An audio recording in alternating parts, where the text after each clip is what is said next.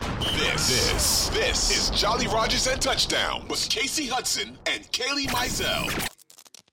Yep. Now, with that said, completely agreeing with your point about them not having to overly worry about the run game whatsoever, is that they pass amongst 6 options in the Chiefs offense last week versus the Colts. So obviously now it's going to really be a time for the Gravediggers to do what they did week 1 and week 2 and then some.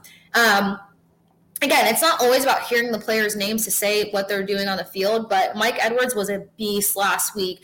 9 total tackles, 4 assists. And then I gave Antoine Winfield Jr., I'm not going to lie, I gave him a hard time. I was like, where was Winfield Jr. when you need him? There was no heavy hitting. There was no – okay, he was second, followed behind Edwards, but he only had 6 total tackles, no assists. And then as you go down the line, it was Dean, 5 total, 1 assist, Davis, 4 total, 2 assists, and then David, 3 total, 4 assists. A lot of non-tackles. And Logan Hall in the locker room after the game did mention the fact that they were missing a lot of tackles in the first half. And I think those totals really kind of put that into perspective, because there was a game where your leading tackler had 11 tackles, and that was Devin White. And Devin White's not even on this top 5 list of guys. So the guy coming off of this high sack performance, he was just announced and celebrated as the top defensive player voted by the NFL.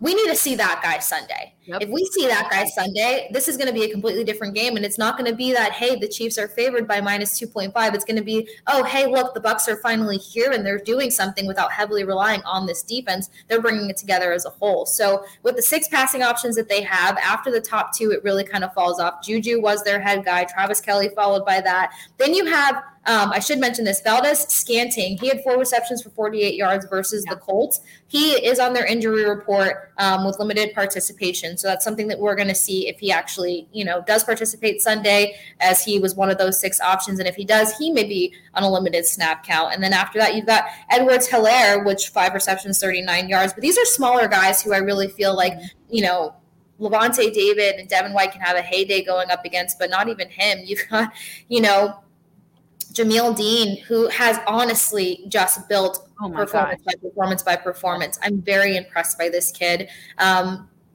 Mike Edwards, obviously, and then you mentioned him on the post-game podcast. I get so confused with all the Logans. You guys know I hate trying to figure out people's names, but Logan Ryan, I was going to say Holler Ryan. Logan Ryan, he's somebody else who's been a massive playmaker, Kaylee. He has had 2 turnovers in the past 2 – not the Packers game, but was it the Packers game? Yes, he was my – No. He did something in the Packers game, but he had a forced turnover versus the Cowboys, I want to say, is when he did the punch out. And then something versus – He had an interception as well. That's what it was. He was the interception this past Sunday. Mm-hmm. Yeah. So 2 turnovers before that, punched out the ball versus the Cowboys week 1, had a forced fumble, and then intercepted Aaron Rodgers. So he's someone who's just – I love watching those players that do great things but build off of each performance week by week by week. So there are a handful of players on this Tampa Bay Buccaneers defense that I significantly believe in to step up just that much further. And it's all about having a faster start. If there's one thing this team had to have focused on in practice this week, it was having a faster start, whatever that takes, whatever that means or what that looks like. They made that a focal point. And if they can execute that on Sunday versus the Chiefs, I think we're in for a really, really good game and matchup and an ability to contain a very strong, similar team.